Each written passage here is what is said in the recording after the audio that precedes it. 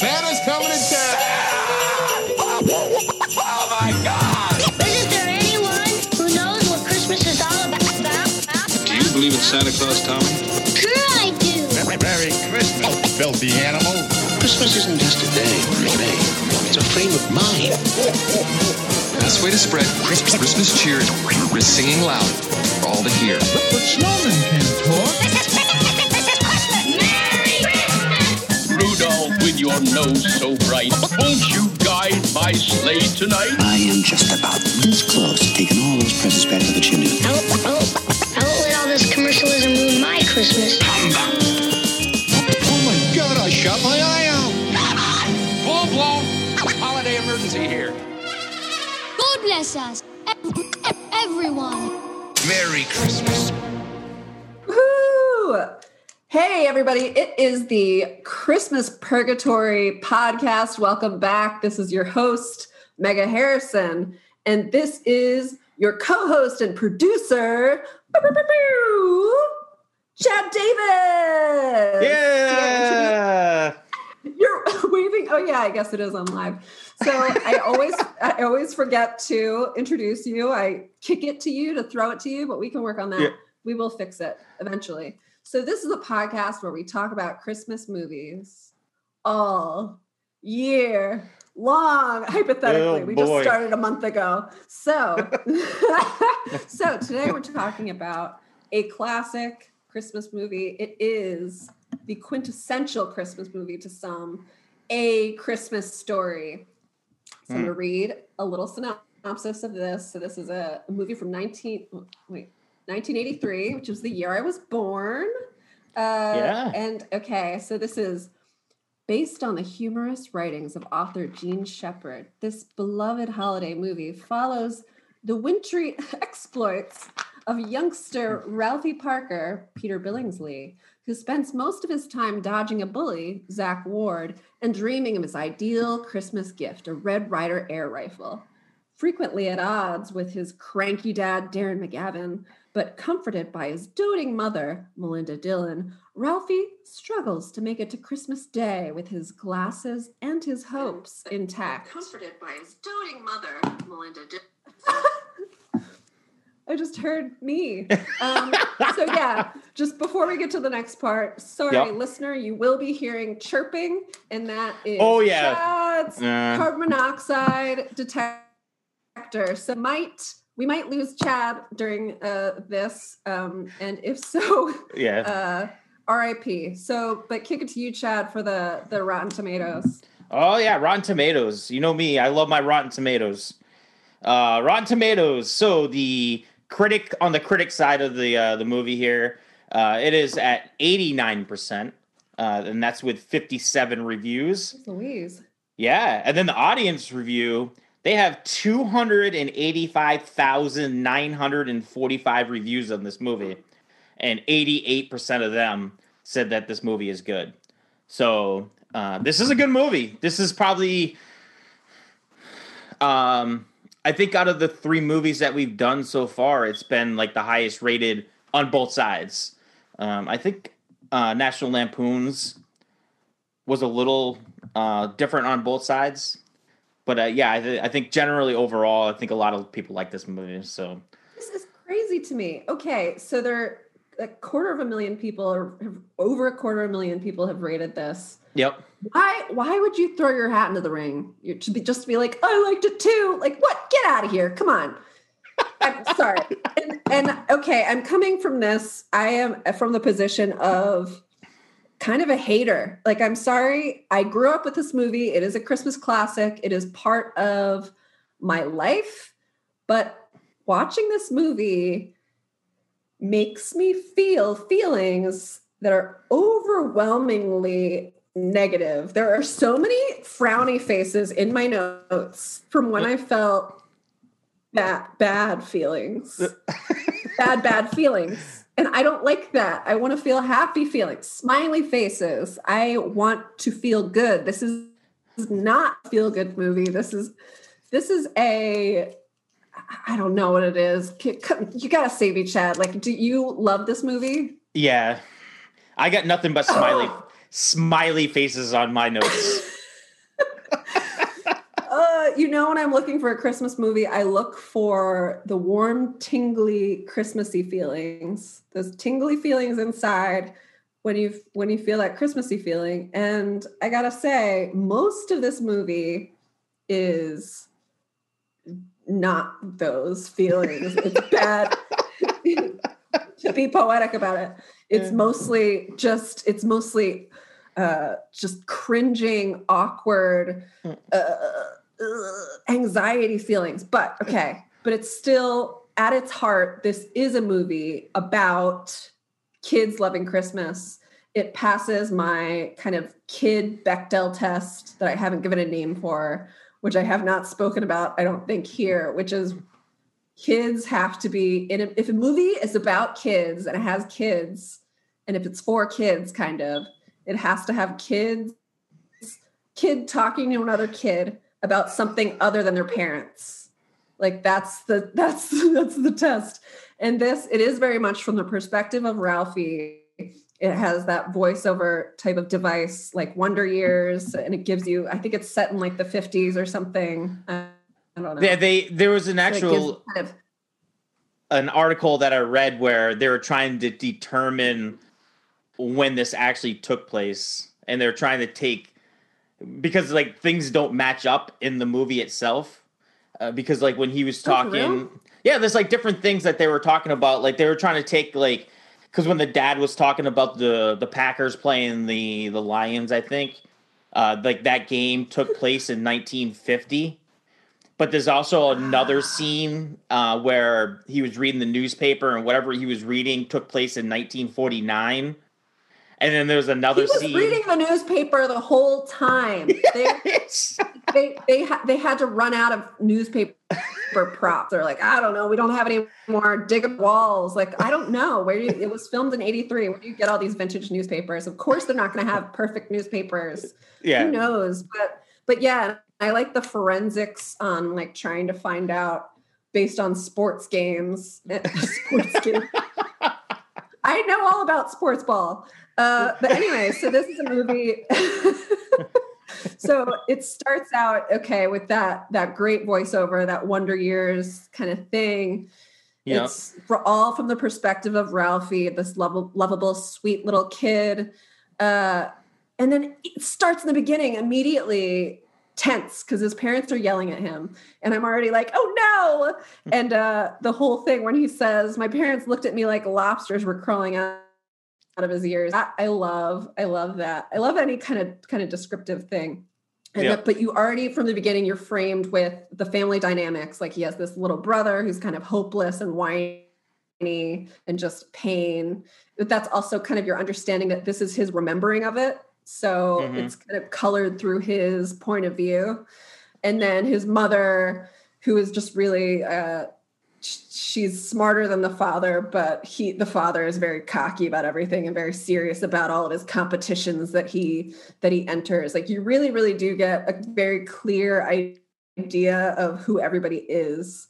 But then, and then there's also the thing where the mom's like, there are starving people in China, which is something that parents used to say all the time. It's like, you can't throw out your bread crusts because people are starving, and they just name whatever part. Do they still do that? I don't know. Gosh. They always used to, when I was growing up, my mom would always say that, like China. Like, were people really starving in China? Now changed. Gosh. No, but there's one scene too. It's so tense for me. There's the father that goes to the basement because there's the whole boiler issue, and his voice coming out of it. It sounds like. Have you ever watched Psycho, like the original Psycho? It sounds like Norma Bates' corpse, like screaming from the house that can be heard from the motel. And it just makes me feel so basically Ralphie is having this harrowing morning from what I saw. To me, it was already before he got the door. It's too much. Goes out into the world to school and everything and sees his friends. His one friend is freaking cool. The kid with the goggles, pilot. There were several people wearing pilot goggle hats. I have that written down because of the kid that was waiting in line with them at the Santa line. The little at the nerdy mall. little kid. The He kid had at the mall has the goggles. Oh my God. But then also his best friend that he runs into, whatever his name is. Was it the same kid that got cool. his tongue stuck on the flagpole? Yes. Flick. Yeah, and that kid. His name was Flick. That made me so upset. It makes me so upset because that kid comes out in the beginning. You're like, this kid's so cool. He's like, what does it look like? I'm doing picking goobers. And then that he gets done dirty like that immediately. It makes me so upset. Anyway. He gets done dirty twice in this movie. It's, yeah. So anyway. Yeah. So wait, what? He goes to school. Yeah, he pretty much like you said, a lot of scenes. There's a lot of like dream sequences in this movie too, where Ralphie dreams about scenarios and stuff. And this is where we get the first kind of dream sequence, because this is when the mother, I believe the mother asks Ralphie what he wanted for Christmas, and this is the first that we've heard of him saying that he wanted the Red Ryder BB gun. And the first dream sequence is him protecting his family from the burglars that were kind of coming around his yard. And he's just picking them off. So that was the very first dream sequence that we got. That was pretty cool. I really enjoyed all the dream sequences that he had, because it was kind of like you said earlier, him remembering the dream sequences as an adult. So they were really overhyped and overplayed out and stuff, and really silly. And I really like the dream sequences. So I know, I love that with the burglars. But it is funny too, because it's he has this dream of himself. He envisions himself needing to protect his family. Yeah, which is so sweet, really. And really everything he does in this comes from a perspective of a sweet kid. But the world he's living in is, to me, the perception is that there's just meaningless punishment for things that maybe you shouldn't be punished for. It's just this punitive world. So this follows through even to kind of his interactions with his peers, But we need to, what are we talking about? Okay, we need to talk about you were starting to talk about the kids walking to school at that point. This is right after the dream sequence. That you kind of meet his friends a little bit. I love the friends. I love the banter between the friends and the silly things that they say to each other. I liked they're talking about they're really come out hot talking about the tongue to the pole thing. Yep. And did you even catch what the one kid said, that his father knew of somebody who stuck their tongue to a railroad track? Yeah. And it's stuck. That is such dark imagery. That is so upsetting to me, where that kind of, if you follow it through to its obvious conclusion, I mean, they said that the fire department came and got him, but it's, I don't like it. It makes me, I don't like it at all. I don't like it. So anyway, This is also like a reoccurring joke that they had running through throughout the movie too, with the brother, because his mom bundles him up in this big giant suit, snowsuit, which is absolutely ridiculous. But the recurring joke was that he just couldn't keep up with everybody, and he's always lagging behind. And he was kind of annoying. It seems like he's a little annoying little brother. I don't know if that's he's awful because of the retelling of the story through the adult's eyes. But yeah, he just whines all the time. He's like, I don't want to do this. I don't want to do that. And he gets pushed over a lot, and he just kind of looks like a turtle on his shell, just trying to get up. Yeah, the sound of him crying. So the sound of him crying still makes me upset. It's just, oh God, I can't get it. The way that he whines and screams, I don't know. Kids are annoying. Anyway, but that's not the point. That's not the point. So yeah, he's chatting with his friends and everything. And they get to the daring process. Well, we get to the school first, and they kind of show the very first scene at school kind of introduces you to the how the school, like how that class likes playing a lot of pranks on each other and stuff, because like when they first start off, they have all the teeth on the teacher, and they all have like the wax teeth. That. And so it kind of like paints a picture that, you know, this class is kind of a bunch of goofballs and that they're gonna do a lot of goofy things to each other, and kind of like stick together. Even if they're gonna get in trouble, they're gonna kind of stick together and not kind of rat each other out or anything like that. So, but then you get to the scene where they start double dog daring each other and triple. Was there a triple dog dare? There was a singular dog dare. They skipped the triple dare and went straight to the triple dog dare. And that was like a big thing. Oh, okay. Gosh, I'm sorry. I just don't know. I'm just not, I guess it's a boy thing.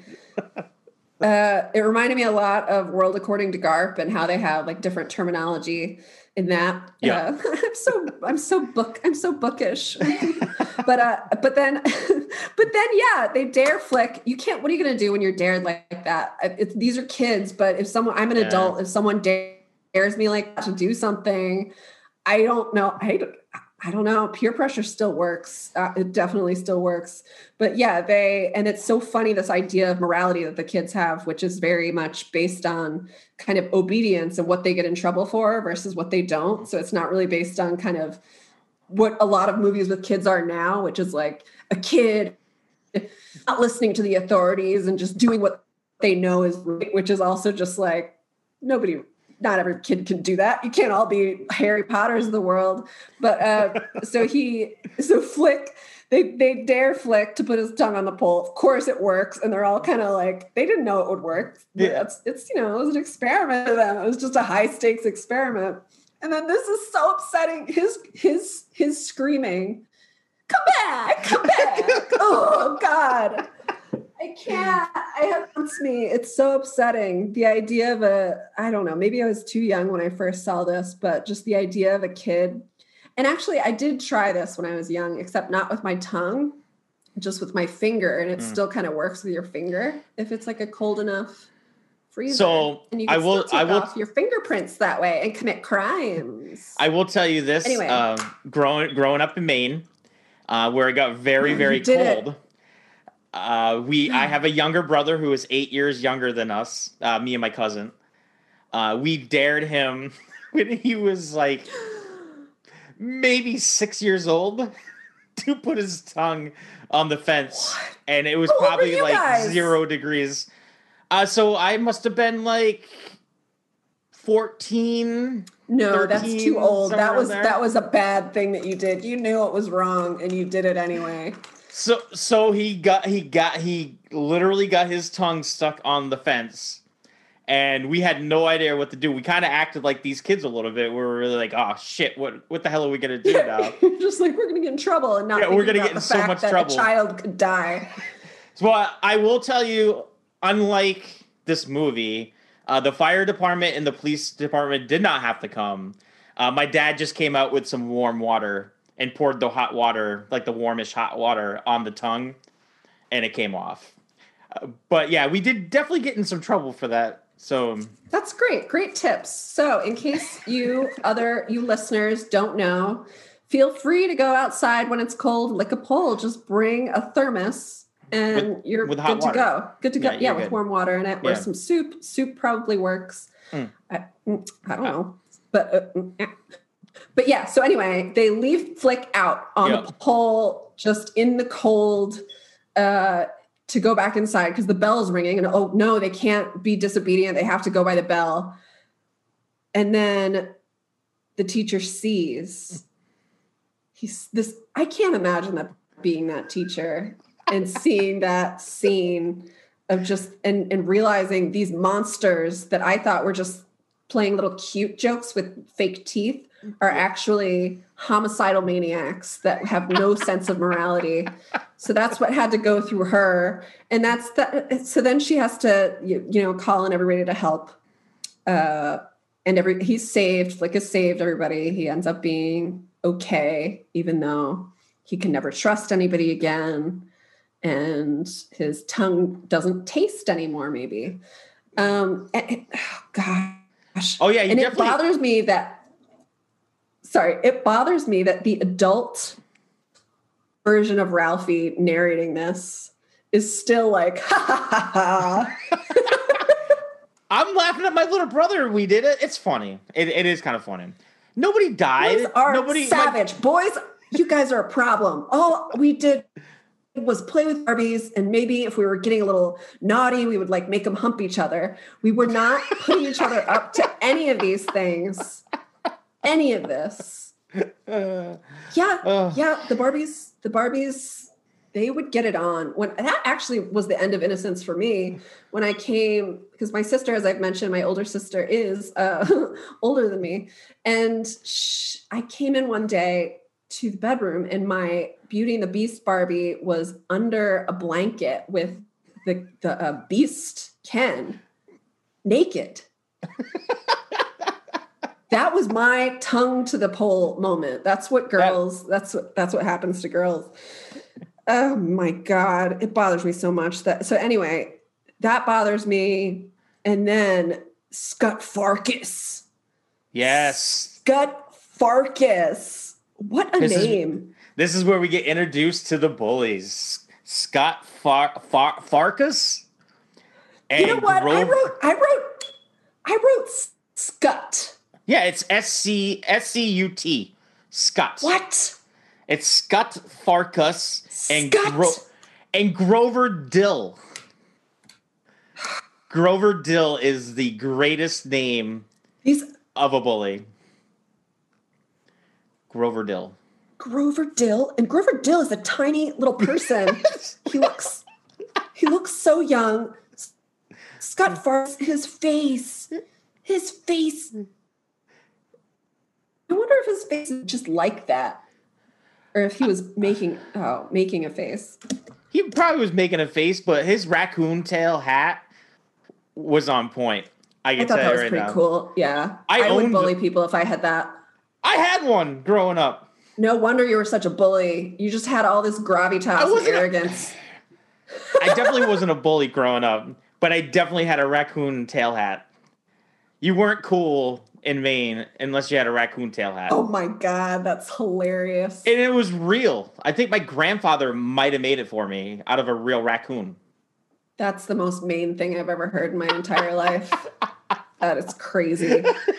But yeah, when Ralphie describes Scut Farkus, he says he has yellow eyes. That's jaundice. That's liver disease. That's very bad. This child is living under abusive conditions. And as we all know now, from what we know, is that bullies come from the situation that they live in and their parenting. And this child was abused.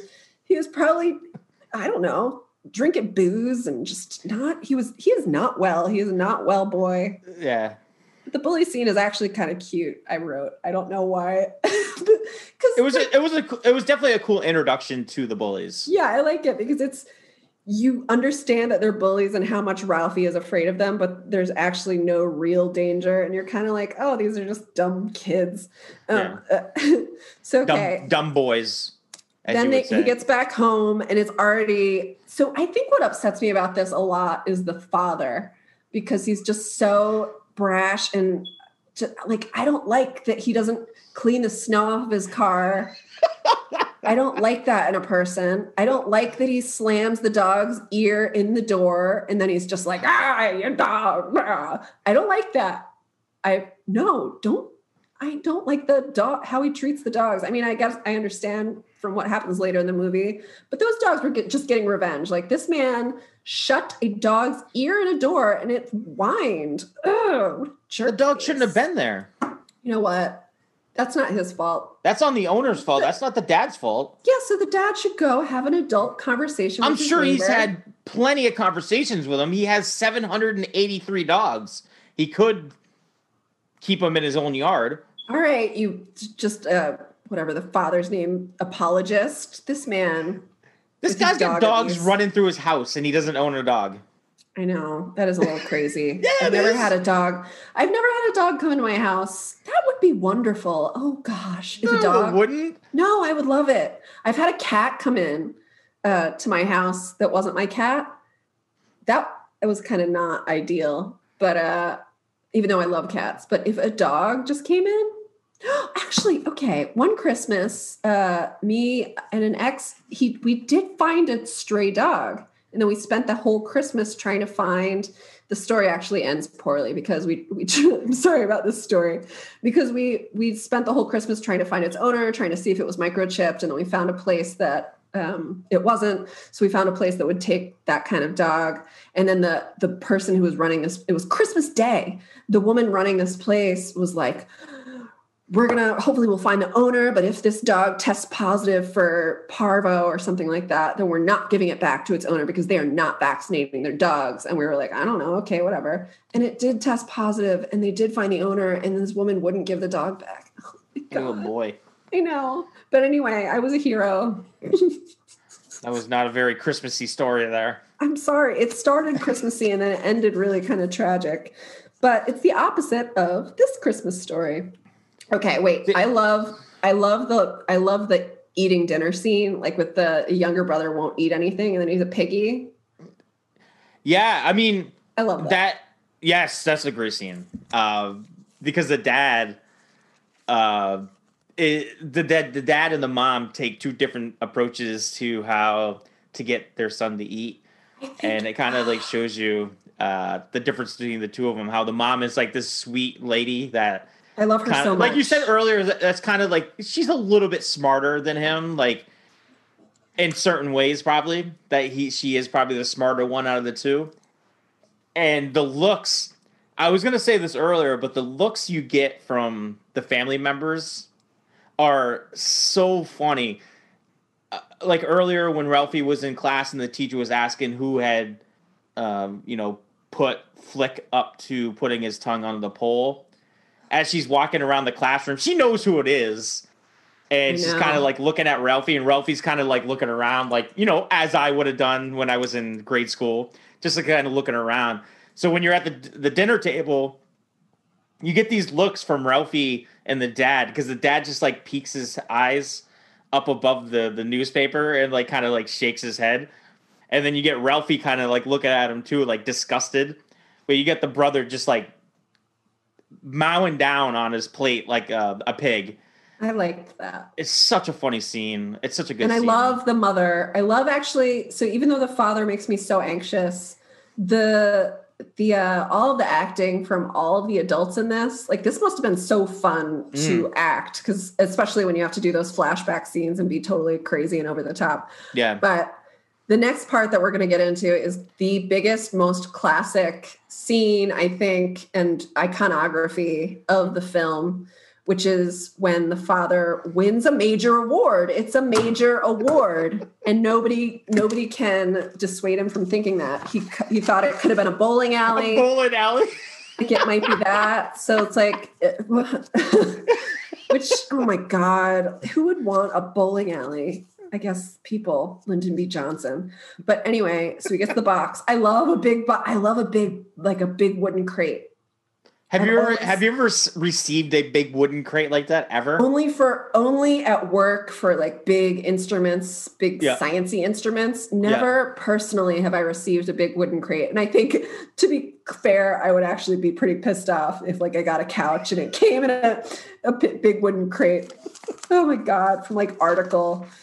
No. I don't know how I would deal with that. If we're still doing this podcast next Christmas, I'm going to send you a big wooden box for Christmas. Oh, that'd be so nice. But there's going to be nothing in it. It's just going to be full of... What? That's so mean. Yeah. I've done that. I did that prank. I was a little prankster. In elementary school, I wrapped a small gift. It was small, so it wasn't inconvenient, but it was still the psychological damage that I did, which was that I wrapped, for no reason, a little box, and then I gave it as a gift, and then there was nothing in it, and that was my joke. And that's why I don't have any friends. So my aunt used to do something similar where she would put like beads and stuff inside the box, and when you shook it, like it would be a bunch of beads, but it would be really like something else, like a VHS or that's something. That's a solid aunt gag. Like, I'm an aunt. I should get into this. Yeah. Okay, let's get back to the box. So, of course, we all know what's in the box. It's labeled Fragile. who knows how that's really pronounced? I don't know. It's Italian. And then it's you can't just skip over this iconic like line that he has. Okay. When the box comes in, it says fragile, and he looks at it, and this just kind of shows you how not uneducated, but like just how the dad is not like in the same place as everybody else, really. Because he looks at it and he's like, fragile. Oh, it must be Italian. And the mom just looks at him and goes, no, I think that says fragile. He's like, God. Oh, yeah, okay. And then she has to say everything kind of coddlingly, like, I think it might be fragile, instead of just being like, you dumbass. So he gets to just live in his fantasy world. But anyway, big wooden crate, he cracks it open. It's full of the stuffing. It's like, what's it going to be? Oh my God, it's so exciting. And then it's the worst, ugliest thing that I've ever seen. It's so, I know that this is just something that now they're a dime a dozen, that you have these leg lamps. Yeah. It's so upsetting. It's so ugly. It was so funny at first when he opens it up, because he's inside the box, like literally inside the box. And he picks it up and he's like, oh my God, this is so beautiful. He's so, I felt so happy for him, because he was so happy about something that he had just won. He's never won anything in his life probably. And he's getting this, in all reality, he probably didn't think it was like the greatest thing in the world. Yeah, but because he had won it, like he was so proud of it, and like he brought it out and he's like, it's a leg. And like he was just so happy that it was a leg. Never mind that it was a lamp. It was just a leg. Excited. He was just a leg. He was like, it's a leg. And he's like held it up in the air like it's like this big giant trophy. I know, that's kind of true, because he could have been really disappointed and that would have been crushing, because he was expecting a bowling alley. But he was so happy. He at least pretended to be super happy over this fishnetted plastic leg lamp where the light comes from inside of the leg. Oh, so iconic. And there's fringe on it's the tackiest, ugliest, weirdest thing. I can't imagine where it would be a natural decoration other than like a brothel. And just that, the thinking up of that, I wonder where it kind of came from. Like if there was anything kind of similar to that existed previously, that would be interesting. The first thing I thought of when I rewatched it right now, I watch it every year, but while I was watching it this time around, I was trying to think of other things to like, catch on and stuff. And I'm thinking in the back of my head, I'm like, how much did it cost to send this lamp? Like it had to have been over $100 to send this thing. Nowadays, it would probably cost like $200 to send that thing, like in a big giant box. And one person's not dropping that thing off. Oh yeah. This one guy just carries it in like on a dolly, like, oh, here you go. And he just drops it in the middle of the living room. That's like a 4-man project. That's like you got to bring in the pallbearers for that, to carry that thing in. So it's just one of those things that I was thinking in my head. I'm like, how much did this thing cost to actually send? Must have been ridiculous. So the major award is really just the shipping. And Ralphie couldn't keep his hands off this thing either, by the way. Oh, yeah. I like that. I like when a kid is kind of on the cusp of childhood and like adolescence and like puberty. And he's like still a child with this childlike wonder, but then also a little bit horned up. I love it. I love a horned up kid. Don't ask, whatever. So don't take that the wrong way. I didn't take it anyway. Right. Anyway, and then when he plugs it in and all the it starts fire in the plugs. It's so stressful. It's so stressful. So upsetting. And then, but I like when he plugs it in, he's so proud. And Ralphie says, the soft glow of electric sex gleaming into the window. I love that.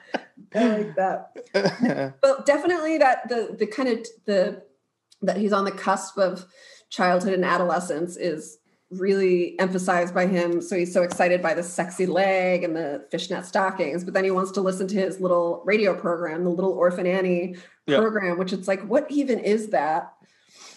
I don't remember. I mean, obviously I wasn't alive back then, but from what I remember my grandfather and my dad telling me like they didn't have TV, so they listened to the radio, and I'm guessing from the way that it was brought up in this movie, I never looked it up, but I'm guessing it's just probably some. I don't even know if the little Annie is a guy or a girl, to be honest with you. No, dude, it sounds like some girl stuff, but that's what I was Ralphie. thinking. Good Yeah, I for don't Ralphie. know. But yeah, Anyway. it was just like a radio program. I mean, Oh that God, kids the listen next to. thing though is the tree salesman. They go to get a tree. They all have Well, to go before get you a do tree. that, before you Oh, do okay. that, What is you it? get a second dream sequence. I want to mention all the dream sequences. Okay. The second one is it's not the greatest one out of all of them, but they're at school and they're handing in their themes that the assignment for what do you want for Christmas.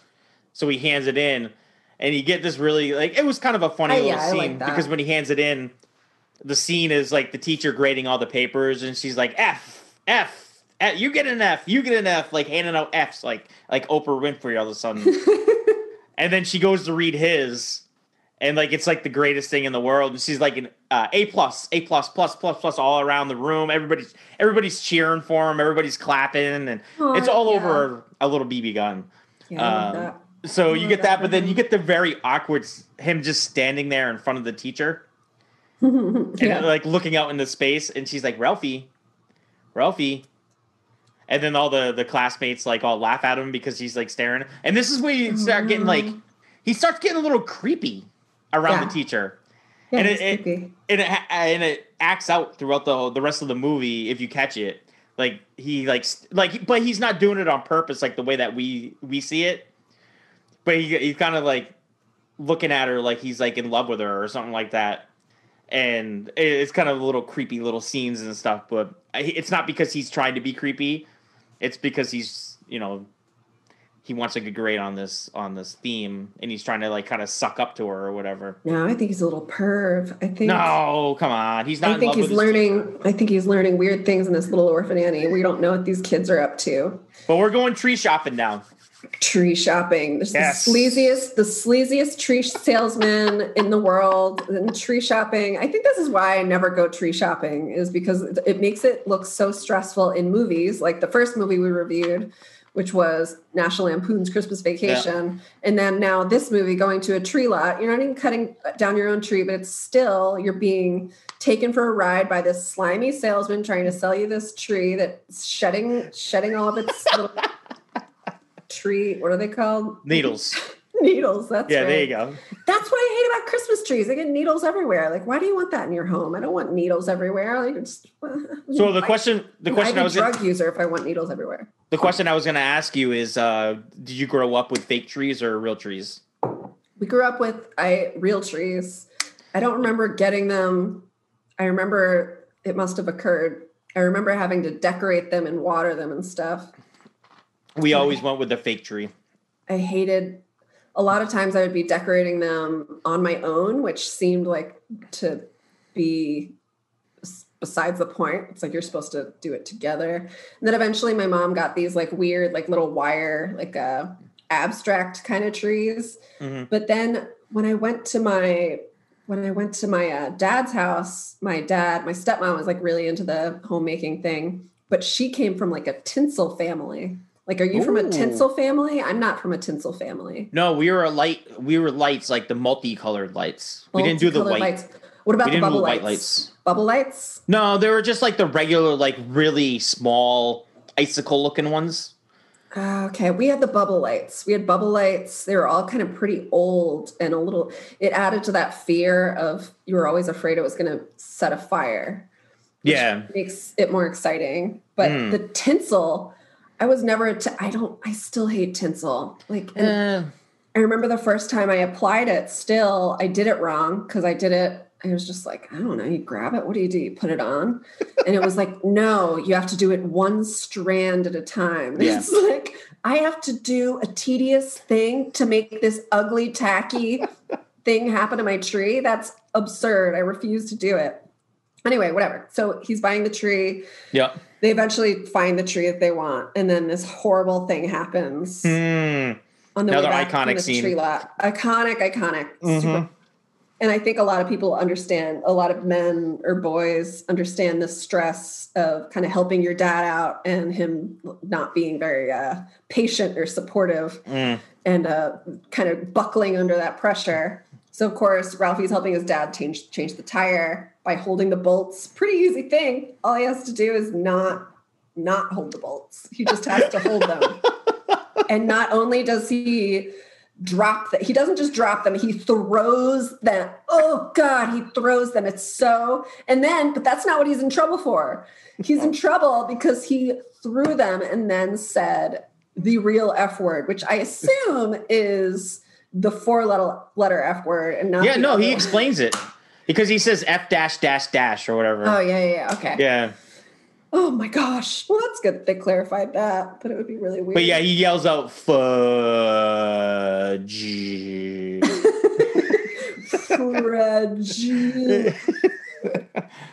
Yeah. So then he has to get his mouth washed out with soap.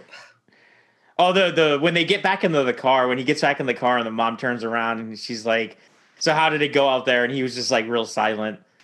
And then when the dad gets in the car and the dad like, do you know what Ralphie just said? But the whole funny thing I thought was funny about the whole scene was the dad, they always explain the dad as like certain small little things where he's like an expert on. Like he's an expert on turkey. He's an expert on furnaces. He's an expert on this. So like they were like, he's an expert on changing tires now. And he gets in the car, and it was so funny because he gets in the car and he's all pissed off because, you know, Ralphie just said the F word. And the mom just looks at it and she goes, yeah, that was 8 minutes. And he was so pissed about like how long it took him to do the tire. And it was just so funny when she says that because it was just like a nice quick little quirk towards him. And then he goes, yeah. 8 minutes without bolts. Like, yeah. That's amazing. But soap in the mouth. Have you ever had soap in the mouth? I don't think so. Not as a punishment. That was never a thing that my mom never did that. We got in trouble a lot growing up, but we never had soap in the mouth. What I didn't like about it too was just that the soap. Well, okay. The nice thing was that it was a really fresh, new bar of soap, so that's kind of nice. Not nice. Whatever. Come on. I'm not running a torture camp here.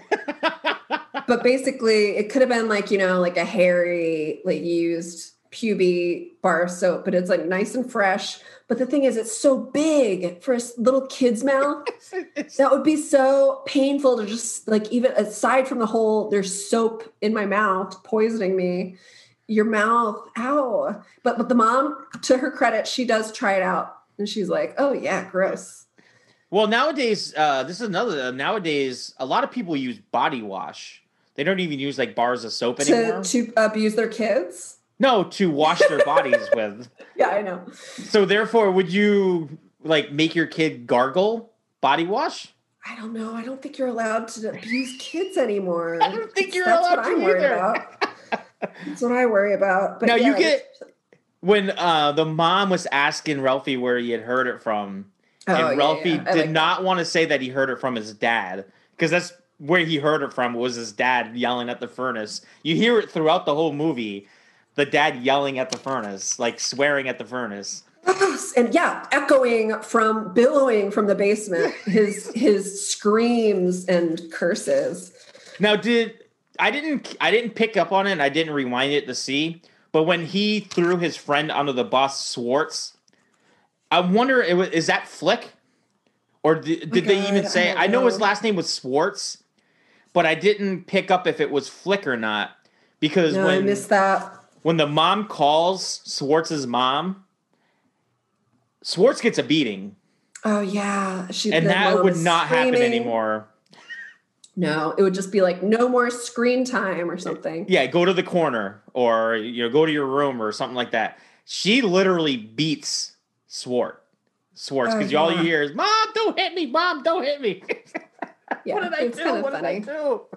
Oh, my God. And then you get the third dream sequence because he's laying in bed now. Ralphie's laying in bed. And the dream sequence is him being soap poisoned. And he walks in the house And this is years and years after not seeing his family. And he walks in with a cane and dark glasses on, and now he has become blind because of the soap poisoning that his mom has given to him. And the parents were all shaken up and everything. Oh my God. And the dad's like, I told you not to put soap in his mouth. And they're hugging him and stuff like that. I thought that was a pretty fun quick dream sequence too. And then, so he's been waiting for this decoder. Yep. From this Little Orphan Annie decoder. And I love that. I love little cheap, stupid toys that were really exciting as a kid for some reason. I remember being really excited over just dumb toys for really long, like just even really cheap McDonald's toys that you would get over so I feel really time. I feel really dumb right now. I just Googled Little Orphan Annie. It's Annie. Mm-hmm. Do you know Annie? Yeah, I know Annie, but that has no association to me with a radio show. What would that be? It was her. Like, it was about Knock Life. Yes. For us. Why would he be interested in that? That's a bunch of little girls. I don't know, but this whole time, so gender specific. But come on, Ralphie is not. He doesn't talk to a girl basically the whole time. But this whole time, I didn't click in my head that it was Annie, like the Annie. I thought it was like some random like thing, but it was in a legit like. Well, it can't be more show. Specific. Like Little Orphan Annie, it even refers to her orphanhood. I'm sure there's more than one orphan in history that's been named Annie. Go ahead, just make me feel dumber. There you go. No problem. No, but so he gets the toy, he gets the decoder thing. It's super cool. He's decoding a message. He feels like he's in on some secret that only he and the other faithful Little Orphan Annie. So you mentioned earlier, so have you, Chad, ever done anything like this where you wrote in or did anything and got any free thing that you felt like you're on the inside track? Yeah, we used to, like, when we were growing up, me and my brother used to, like, collect, like, the box tops off of the cereal boxes. You would get, like, the Kellogg's or the General Mills, like, the box tops, and you could send it in to get, like, a stupid plastic toy or whatever. We never sent them in. We always just keep them in baggies. Like, we had, like, a baggie full of them. But the one time I sent something in was... there was this, I'm sure you've heard of them, slush puppies. No. You get it out of the ice machine, and you could put flavor shots in them, and it was like an ice drink.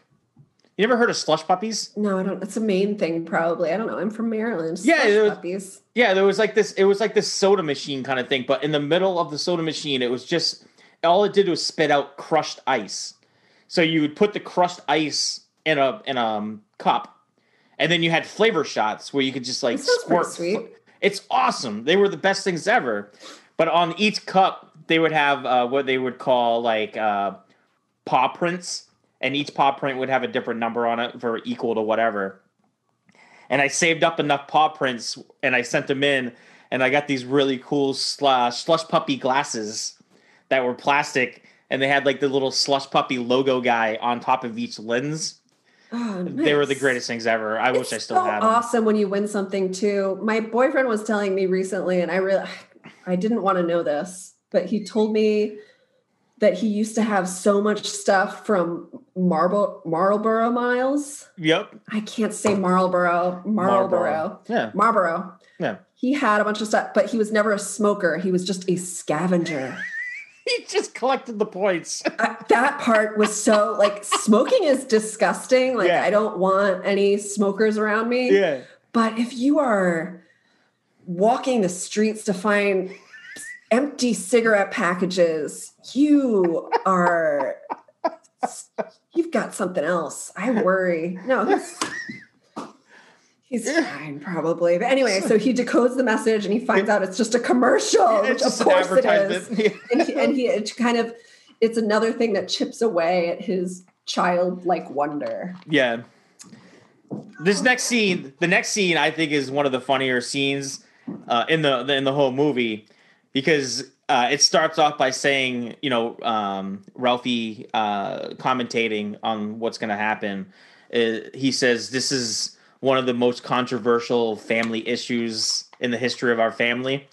what had really transpired in this scene. And you get the mom in the living room cleaning, and the dad's downstairs fixing quote unquote fixing the furnace. And all of a sudden you hear this big bang, and the dad runs upstairs and goes, "What was that?" And he runs into the living room, and the lamp is laying on the ground, broken all to pieces. And this is one of the only parts in this whole movie where I actually almost started crying because I felt so bad for the dad. I know. Like, he had gotten this thing that he had won, and he was so proud of. Yeah, it's destroyed. Whether you think the mom did it or not, it was just transpired to be into this really funny scene where you could kind of see the acting chops on both. But it's so upsetting. Just like you said, it was so upsetting. But I like that he says, "You were always jealous of this lamp." Like, that's hilarious. She's like, jealous of what?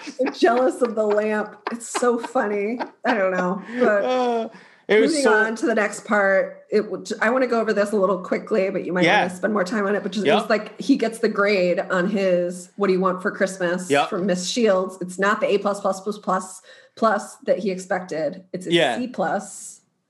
And she writes, "You'll shoot your eye out," which is the message, of course, that everybody remembers from the movie that he's been hearing from all the adults. Yeah. That's sad. This is where you get the fourth dream sequence too, and I'm just going to mention it real quick because it's like not really that important. But the dream sequence is the mom and the teacher, because he's like, my mom must have got to the teacher, and it's them both yelling out, "You'll shoot your eye out! You'll shoot your eye out!" Yeah. So that was the fourth dream sequence. Oh, I like that. Oh God, this next part is especially harrowing to me. Disappointed Ralphie walking home. And then he's disappointed. It's like a Charlie Brown, but then it's the mall scene. Oh no, this is. Are you gonna skip? You can't skip over this. This is where the another iconic scene in this is where. Oh, the bully scene. Sorry. Yeah, like disappointed Ralphie's walking home, and the bully runs into him. Oh God, that's why I blocked it out. I hate it. And Ralphie's just not gonna take it this time. And Scott gets beat up by Ralphie, and he gets beat up bad. There's blood. Really bad. And then Ralphie's just on him, like wailing on him. And then Grover runs away, and he goes, "I'm going to tell my dad." He runs away. It's so funny. And then the little brother goes and gets the mom. But Ralphie isn't just beating the crap out of Farkas, he's cursing up a storm. I swear I heard the N-word, and I was like, what? No, you didn't hear the N-word. No, you didn't hear the N-word. No, and then the thing was that he was afraid he would be in more trouble for cursing than for punching the blood out of a jaundiced, abused little boy. Oh, it was such a great scene because it was like one of those redemption scenes. I didn't get bullied growing up. We didn't have bullies and stuff like that, but watching movies and stuff and seeing how it does exist. Oh yeah. It's like one of those times you're like, all right, the bully actually got what he deserved. And the mom, I think at the same time, the mom kind of understood. And because Ralphie's bawling his eyes out now. And he's crying and crying and crying. He goes into his room. He's crying some more. And she rescues his glasses. It's fine. And at this point, it's a funny scene too because you get Ralphie in his bed crying, waiting for his dad to come home because he's pretty much thinking his dad's gonna beat him. And then you get the little brother under the sink crying. Yeah. Because always crying. She opens up the cupboard door and he's like, "Daddy's gonna come home and beat Ralphie." How does that give you such joy? Why does that give you? Because it reminds me of me growing up. My mom would send us to her room and go, "Wait until your dad gets home," and we would sit there and wait until our dad got home. And most of the time, our dad did nothing to us. We got some beatings in our lifetime. I mean, I'm not going to lie. The anticipation of dads coming home. That's so weird. I didn't grow up with a two-parent in the same place at the same time. It was, you know what I mean? So they could never play. They could never play off of each other in that kind of psychologically manipulative way. It was It was so funny because like it all depended on what kind of mood my dad was in when coming home from work. Like if he came home, I mean, we grew up in the late '80s, so it was like on the cusp of when you could actually hit your kid. Oh yeah, you could definitely still hit your kid. But it was like on the cusp of that, like of it wasn't okay, but it was okay. So it was like teetering on a line at that point. And I remember growing up, and me and my brother, because me and my brother are only like 3 years apart in age, we would get to the point where we would team up on my mom, because my mom would like grab a rolling pin or a spatula and chase us around the house with it. Yeah, and chase us around the house with it, and like she would hit us with it. You are beaming from ear to ear recounting this story of your childhood beatings. You are gleeful right now. So I remember the point at which me and my brother would team up on my mom, and we would grab the spatula from her, and we would chase her around the house with the spatula. And that was to the point where she would send us to our room and tell us to wait for our dad to come home. And then whatever mood my dad was in, he definitely had a belt that he would like, slap us across the ass with. And that hurt. I'm not gonna lie to you. Yeah, at my house it was the wooden spoons. It was always like the wooden spoon was another one where my mom would chase us with a wooden spoon. Yeah, and the kid beating is different. Yeah, it's because it's always the butt. My dad, but all right, I'm gonna go back and say this. My dad never beat us, but he would definitely hit us on the bottom. He would hit us on our rear ends with the belts and make sure like we knew what was up. Oh, that's why so many people have that fetish now. Gosh, I'm sorry. It always goes back to fetishes. But Santa. No, we got to go to the mall now. Yes, we're to the mall. I don't want to go there. It's bad. It's bad there. It's bad there. We get the creepy Santa. Everybody's so creepy. The line is long. All the adults are so mean. They're like, the line starts back there. And it's like, dude, you're an adult man. Can't you recognize that this child? But I get it. It's just from his perspective of how that adult treated him. He was probably like, oh, sorry, kid. Yeah. Santa's terrifying, has a red nose because he's a drunk, clearly. The elves are both mean. And it is kind of funny how the bell's in front of the one elf's face and she's like, it's really upsetting. But like you said earlier, you got to remember this is him retelling the story from the eyes of him being a kid. Yeah, exactly. So like this might not even have been how it really was, but as a kid, you look at things differently. And Santa, when you're a little kid, Santa does seem a little creepy. And the little elves seem a little creepy. No, he is. Yeah, but yeah, it's just Santas are creepy. Such a good scene. Yeah. No, but then there's all this tension built up because the mall's about to close. And Ralphie, Santa is his last ditch effort at getting this BB gun because he's lost hope that his parents will buy it, but he still believes in Santa. So that's also the other thing where he's like kind of still a child, but becoming older. He still believes in Santa. He thinks that the mall Santa is Santa and that he just has to tell this man what he wants, but he freezes up and he can't do it. And that, oh my God. And my heart just sinks. It's just so, and then they kick him down the slide, which is so theatrical too. To be like, the kids just throw him down a chute. Such an iconic scene when he has his foot on Ralphie's head.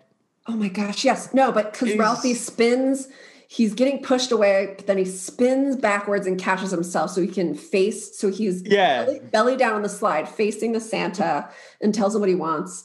And then he gets pushed down the slide by Santa with the foot on the head. I've done that like at a slide at Brownstone Park. Not really. It's not the same thing, but I was with my little sister and I was going down the slide. We had to wait a long time for it. And I flipped onto my belly and I was going backwards down the slide, looking up terrified at my sister who was very scared too, like, cause we didn't know how I was going to fall. And then the guy who was like running, he was very nice. He was like, he just said to my little sister, don't go down the slide like that. Like, just don't do that. I got scraped up. It wasn't good. Anyway, but Ralphie did that. He told Santa what he wanted. Oh my God. But it it was really a lot. It's very He just had all these weird people at the mall too, which apparently are just, there were actual weird people. Yeah. That they cast. They didn't cast them. They were just actual weirdos from the mall that they were like, let's put them in this scene and have them act with this child who's already, oh my God, the sadistic elves. Ho, ho. Ho, ho. Goes down the slide. Kicks him down the slide, yep. And then there's more Santa anxiety. Oh God. Oh my God, there was a line that the dad says, which is quicker than a jackrabbit on a date, I think. And I was like, oh no, somebody says it. Yeah, no, that whole scene is another one of the, I picked out like maybe 4 scenes in this movie that I thought were iconic scenes that even if you hadn't seen this movie or you only watched it once and you can't remember it, like I think there's like 4 scenes in this movie where you really remember those 4 scenes. And I think this is one of those scenes because I think everybody can relate to growing up and going to the mall to sit on Santa's lap and take the picture or, and how awkward that is. And how awkward it is. And like as a kid, like you were excited to go do it. But at the same time, you're actually pretty scared about doing it because he's like a celebrity. Yeah, exactly. Like you're like, it's Santa. Like it's same thing with the Easter Bunny. The Easter Bunny, I would go get my pictures taken with the Easter Bunny too. It's like being like to an adult, like you're gonna go sit in Michelle Obama's lap or something like that. Like it's crazy. It's like too big of a deal of a person. So the next scene, you get they're putting on the lights and everything on the Christmas tree. The only thing I wanted to ask about this was it's now Christmas Eve. And they're now just putting the lights on. Do you think that's a little late? How early do you? I know from the last episodes that we recorded that you already have your trees up and probably lit up and stuff like that. But I wonder if that was like something that happened back in the 50s and the late 40s that they just kind of like put it up last minute. They didn't really like nowadays. Like people put it up like Thanksgiving, like the day after Thanksgiving. Yeah, I think things were a little shorter and faster back then. So I don't know. It wasn't that much of a big deal, maybe. Like it was a big deal, but also part of it is that you need the tree. Like the lights weren't very safe back then. Well, so it wasn't safe at his house, especially. Oh, definitely not. Yeah.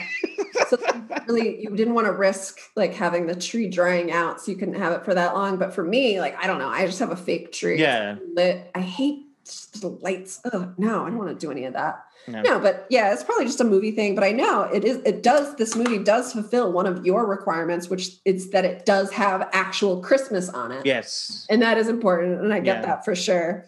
But yeah, so they decorate the tree. It's Christmas Eve. They're so nervous. Yeah, they send the kids to bed. Kids to bed. They're so nervous. It's like, you got to go to bed because Santa's going to pass over this house if you're awake, which is, I love that. I love how adults get to do that to kids, but it does kind of make you anxious. There are all these like little psychological things you got to do to kids to make them behave. It's so fun. Yeah. But then it's finally Christmas. And so the whole tension of the movie, all the bad things kind of begin to be worth it because of this relief, because it's Christmas. This is the payoff. Payoff. There's this, you go to, and I remember it, like this gives me a little bit of the tingle tangle. So you go downstairs and you see all this stuff under the tree and Santa came and, oh my God, it's a miracle. It's so exciting. And the kids, they all, who gets to play Santa, and you get to see that they have these like kind of little traditions that they have with the family. I love that. But Ralphie gets this Aunt Clara onesie, I think is amazing. So we're talking about what your aunt would do with like putting beads in your presents. Yeah. I don't know. When I'm an aunt, I try to, and I've never said it like aunt before. I don't know what's up with me, but I try to get my niece and nephew things that I think they would actually like, but I should be doing this stuff. This onesie is so good. Like she made this. This thing is really cool. I don't know. I love Aunt Clara. She's cool. I would definitely rock it now. I would wear that thing around. Mm-hmm. I just didn't understand I didn't understand the whole bunny part. I mean, what does bunnies have to do with Christmas? Was it just like something? that she just made. I mean, I didn't think it really had anything to do with Christmas, but bunnies exist year round, Chad. Bunnies. I know they exist year round. Bunnies are forever. I mean, what is an animal? Is there an animal that is like specific to Christmas? Like a reindeer? Like a dove? Like a reindeer? A dove was your first thought? Like 2 turtle doves? Yeah. Okay. There are tons. Yeah, all the birds in our rating system, every single one of those birds. I think there's only one bird, but there are a million birds. Are 2 you turtle joking? doves. It's all birds. Are you joking right now? Are you joking? Oh, okay, there's a swan, Christmas. there's a geese. There's turtle calling doves, birds, French hens, turtle doves. golden rings. I think that refers to some type of gold-ringed pheasant. It's all birds. It's all birds. But they're all at the bottom of the list. I mean, you get to the top of the list, there's no more birds. It's people. Yeah, it's human beings that are being given as a gift. It's sex slavery. So, Yep. The only thing I want to mention in this scene, I love the scene because it's like you said, it's the big payoff. So like you get like you said, there's a lot of stuff happening in this movie, and then you get this big payoff where it's a nice, everybody comes together and everybody's happy. There's no fighting. There's no nothing. And anything that's happened in the movie is kind of erased at this point, and we're just gonna have a big family get together. And one of the funniest things. 2 of the funniest things of the scene was when they first ran downstairs, and I was definitely laughing because the little brother was running up to all the gifts, and he would pick up a gift, and he was like, "Oh boy, that's mine!" And then you put it down, and then you pick up a different one. He's like, "Oh boy, that's mine!" And then you put that one down and pick up another one. And it was like for Ralphie, and he just kind of put it off to the side. And then you pick up it, and then he's like, "Oh, a fire engine! Oh boy, that's mine!" And like, oh, it was brought back such great memories of just me and my brothers doing this, like running downstairs, and just being so happy that we had so many gifts underneath the tree. No matter what we got, we always appreciated whatever we got. But just the fact that there's so many gifts underneath the tree. And then the other thing that I wanted to ask you was, did you have any family traditions? Like they had a tradition where every year somebody would be Santa, which we did. I love that. We did that, where one person would hand out all the gifts and, kind of take turns, with each person. Because that's what we used to do. We used to do it one by one. Each person would open up one gift at a time. So it would last a little bit longer, instead of it being just like this. It's just like this 2-minute free-for-all where everybody's just like ripping paper open and stuff. We would hand a gift to somebody, they'd open it, and we'd all cheer and be like, "Oh, that's awesome!" Laugh, because my dad was like this guy my dad was the prankster of the group, and he would always go to like the Dollar Tree store and buy everybody like 20 different things from the Dollar Tree store. Okay. And then we would get this like most ridiculous. I remember the first year my brother used to work at one of the casinos, and he was a security guard. So the first year that he was a security guard, my dad got him at the Dollar Tree store, like this little police badge and like little plastic handcuffs. And it had like a little radio, like a CB radio on it and stuff. And that was like something stupid that he got my brother. But like that was the kind of stuff that my brother would get. But yeah, we would have this tradition of, one person would hand out all the gifts. Yeah, we had tradition. We would wear matching pajamas. Oh, we didn't do that. And that was something we would get those pajamas Christmas Eve to wear Christmas night. So then we'd be unwrapping everything in our matching pajamas. That was the big one. And that was something, there were always these like crazy, like Vermont country store flannel robes, but I love them. They were like all frilly and like, I don't know. I need to get some of those robes now. I don't know what I'm thinking. I've been sleeping all wrong with my just pajama pants. I love the Vermont Country Store. It has the best Vermont Country Store. It's the best. It is the best. Sponsored by Vermont Country Store. No, that's I wish. Oh my gosh. If I could meet the Orton brothers. Oh. Anyway. So the last thing I want to mention about this scene, for myself, was the one other funny part that I actually laughed really hard at. It was the dad. And it was like a quick little thing, but he had a bowling ball. Obviously, you can tell it was a bowling ball wrapped up. Funny. So the mom grabbed the bowling ball. What's this? Yeah. It puts it in his lap, and as she puts it in his lap, it like lands on his like junk. And he goes, ooh, and then his voice goes way up in the air. Oh, yeah, that was a good gag. Yeah, it was a little funny, short little thing that, if you're paying attention to it, was pretty funny. We have fun, but then, of course, it seems like all the presents are gone. Yep. But then the dad, who the whole time you think is kind of not even paying attention, and this negligent kind of guy that's just into his own thing, he says, "Oh, what's that behind the desk?" And it's the gun. Yes. Oh, and I'm like, "Yay, a child getting a gun! I feel so happy about it, manipulating me into feeling happy about arming children." But so the kid gets the gun, and then the dad's like, "What? I had one when I was 8." And you kind of understand kind of how the times change. And then, of course, the worst thing that he's been imagining to happen, the first thing. They should have just taught him anything. Gun safety is important, you guys. Yeah. But they just send him out to shoot things, and he's so cute, kind of he's all serious about it. Immediately, I think it was the first shot he takes, ricochets back and hits him and breaks his glasses. But basically, he hits it. The BB hits him in the glasses, knocks his glasses off, and then he's all worried. He's like, "Oh my god!" He's like, "The one thing that everybody was telling me I was going to do, I did." He's like, I shot my eye out. And then he realizes it was his glasses that got hit. So he's looking for his glasses. And he ends up stepping on his glasses. And now you get, because throughout there was another scene in the movie earlier where he had broken his glasses earlier or lost them.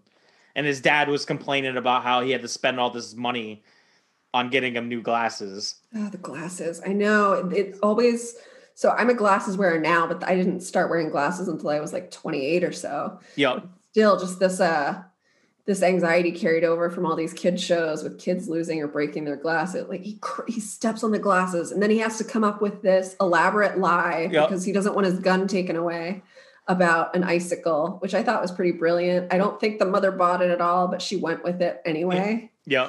Which was sweet of her. She's like, it's Christmas. I'm just going to ignore anything bad happening and everything's going to be fine. But anyway, he kind of gets away with it. Rotten dogs come in the house. Those cute goddamn dogs. Cute dogs. They that shouldn't be in the house in the first place. I know, they really shouldn't. I don't understand how they keep getting in. Another sad moment for the dad, because we all know, because throughout the movie they've said it, the dad loves his turkey. And you even get scenes of him just picking apart the turkey, every little tiny little bit, and tasting the turkey. These dogs attacked that turkey. Yeah, they took it to town. And lick it clean. Yeah. Clean. They really did. And it was kind of, so you see that the dad's so disappointed that his favorite part about Christmas is lost. But then they go to a Chinese restaurant, Chop Suey Palace. The last iconic scene in the movie. The last scene that it's the racistest, most controversial scene in the whole movie. Most racist scene, but you can't cut it because it's so important. Yes, it is. The singing of Fa La La La occurs. The classic L to R inversion. Sorry, and then but then I love it because they get introduced to this duck, Chinese turkey yep. as they call it. And the funny, the mother is just laughing her ass off. She's probably lit. And they don't like that the head is there. Yeah. And so the guy's like, "Oh, you don't like it?" And just chops it off. And they all kind of scream. The dad kind of looks at it, and the dad, it kind of picks it up and kind of wiggles it a little bit. And then looks at the store. It must be the store owner, I'm guessing. And he goes, "What? Do you not like the head or something?" And the dad was like, "Well, it's smiling at me." Oh yeah. And then he just takes and chops it. And the mom, like you said, the mom was laughing hysterically. And then the kids started laughing, and it was just so funny. No, and it's sweet too because you can see that this kind of on Christmas, all the kind of things that went wrong become part of the family tradition and the memories. If everything had gone perfectly, you probably wouldn't have it wouldn't be a story. There's no story exactly. there. Yeah, yep. This is the Christmas story. Yeah. And I love the mother. She's so just naturally glamorous. Yep. And then you get the very ending of the movie. You get a quick little scene where the mom and the dad are just sitting in the living room. Oh, drinking wine. Yeah. And so just like kind of looking out the window at the snow, and then cut to the kids. The little brother is holding his blimp, and then Ralphie is holding onto his Red Ryder BB gun, sleeping with his gun now. So. I don't know how that he stays strapped. He stays strapped. No, I do love it in the end. So the whole movie to me is tension, just building. And then the end is just a very calming relief of that tension, and it feels good. But the reason that it's not good is that they would play this 24/7. So it's just like tension, relieve the tension, more tension. So that is the way that cable decided to use this film to turn us all into. They created all of our anxiety for people our age. So I blame it on whoever, I don't know, TNT. So that is A Christmas Story. Yeah. We did it. Yeah. So ratings. Yes. Ratings. So we rate from 1 to 12 on a 12 Days of Christmas rating system. Yep. So I think last time you went first, but do you want to go first again? It doesn't matter to me. I'll go first. I mean, overall, I think this movie, like, I don't know how you can get. I understand how people could get sick of this movie because it is on 24/7. You see it all the time. It's on TV like all the time, leading up to Christmas. But after watching this movie again, like I see this movie every single year, and after Christmas, you're always like, yeah, I'm a little sick of this movie. But once Christmas comes back around, you get excited to watch it again. Like you're like, oh man, this is it becomes a tradition within the movie, you know, to watch this movie that is very traditional, heavy centric in the movie itself. So I love this movie. I think it's for all ages, little kids to grown adults to senior citizens can watch this movie and they can all enjoy it. I think it's pretty much as close to as a perfect Christmas movie that you can get. So I will give this movie 11 pipers piping. Oh, that's pretty nice. That's pretty nice and a good justification all around. All right. You could sense maybe and from the beginning, me saying that this movie upsets me. It does upset me. It makes me feel bad feelings, but it's still a classic movie. It's still a good movie especially when we kind of think about some of the movies that we're going to be watching. So I'm putting this kind of in the middle. 6 geese a-laying. I'm sorry. I'm sorry to you. I'm sorry to everybody. I can't. That's fine. That's just the way it is. I understand why. I understand how some people might not like enjoy this movie as much as other people, but I honestly think it is like one of the closest movies that you can get to being like showing how it's. I'm finding it hard to explain it now. Like a normal Christmas, like a lot of Christmas movies are a little out in the air, like they over exaggerate a little bit, I guess would be the thing I would say. I think this movie is as close. Are you saying that the Santa Claus, you're saying that it's impossible that a man could kill Santa and then become Santa? That's an exaggeration to you? How do you think it happens? I mean a little, but okay. But I think this is one of those movies where it's like almost real. And I think that's why some don't like about it. I think that's why what some people don't like about it is it's actually a real family dealing with real things, and there's no magic. There's no magic in this movie. There's no Santa coming down the chimney. You don't see Santa in this movie except for the mall Santa. Like there's no. You know what I'm trying to say? Like, there's no magic. Absolutely. Yeah, it's absolutely real. Not a fantasy. It's not built on any of this other type of. And he's such a great storyteller. I mean, he was a famous radio personality. The guy that narrates it. Oh, I didn't know that. Yeah, he was like big in the radio world, and this movie actually came from two different books that he had written, like stories that he had written, and they kind of mashed them together. And so it was all taken from him. And just the way that he narrates the movie itself is, I mean, besides, what's his name? Morgan Freeman. I can't really think of a better voice for a storytelling kind of movie like this than this. So no, yeah, I agree. It is totally classic. If it didn't exist, I would miss it. No, that's impossible. But anyway, created a paradox. Anyway, but we did it. We really talked about A Christmas Story. Come back for us next time. We're going to be talking about Very Brady Christmas, which is one of my favorites. Yeah. Have you seen it? No. Oh my God, it's so good. It's 1988 Brady Bunch Christmas movie. So they're all grown up and they're going back home for Christmas. Can't wait. You are so excited. But that's about it. And then after that, the following episode, we're going to have Andrew Morgan on from the Nomcast podcast, where he breaks down pretty much every single Netflix original movie that comes out on Netflix. So we're excited to have that. He's going to be the first guest, and we will be. He disclosed to us what TV show he was going to, because when we have a guest on, we're going to be doing TV episodes, Christmas episodes.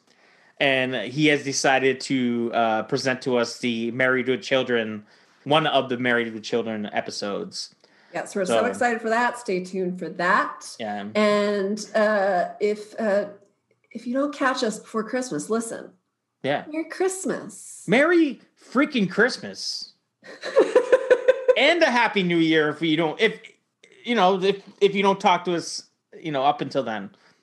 Merry Christmas, Happy New Year's. All that jazz. All right. Bye. Bye. Christmas Carol. Merry Christmas! The one night of the year when we all act a little nicer, we smile a little easier, we share a little more. Please tell them that instead of presents this year, I just want my family. Thanks for that Christmas card you sent me, Violet. And we're gonna have the happiest Christmas. And then, to finish, we'll snuggle.